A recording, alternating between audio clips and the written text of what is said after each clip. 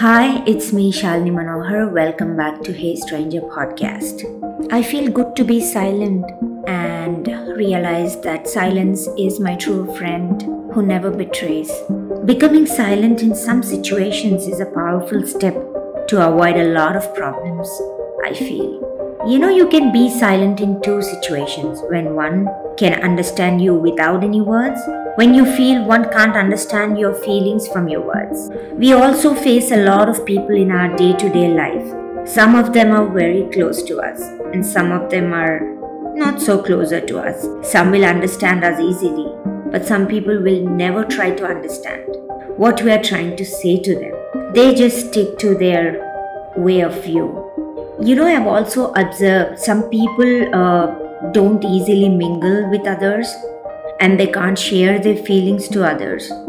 But if you keep yourself in silence and observe them silently, it will tell us a lot, believe me.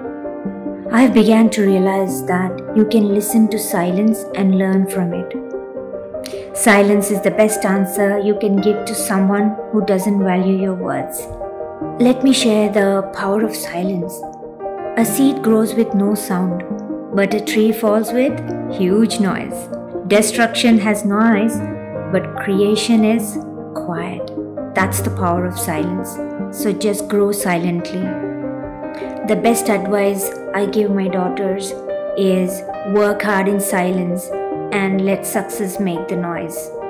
I also feel there are some situations we struggle a lot. We can't share our emotions to anyone. Nobody is ready to understand our suffer. We can't move forward. We can't talk with anyone. We can't take decisions easily, and we don't know how to choose the right choice because we just stuck out in our thoughts and in our surroundings. So this may lead to getting angry on small issues and also become impatient. So keep yourself in silence at least few minutes every day so that you can listen to your own voice peacefully.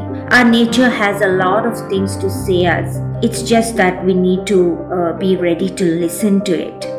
Try it once. I feel meditation is the best way.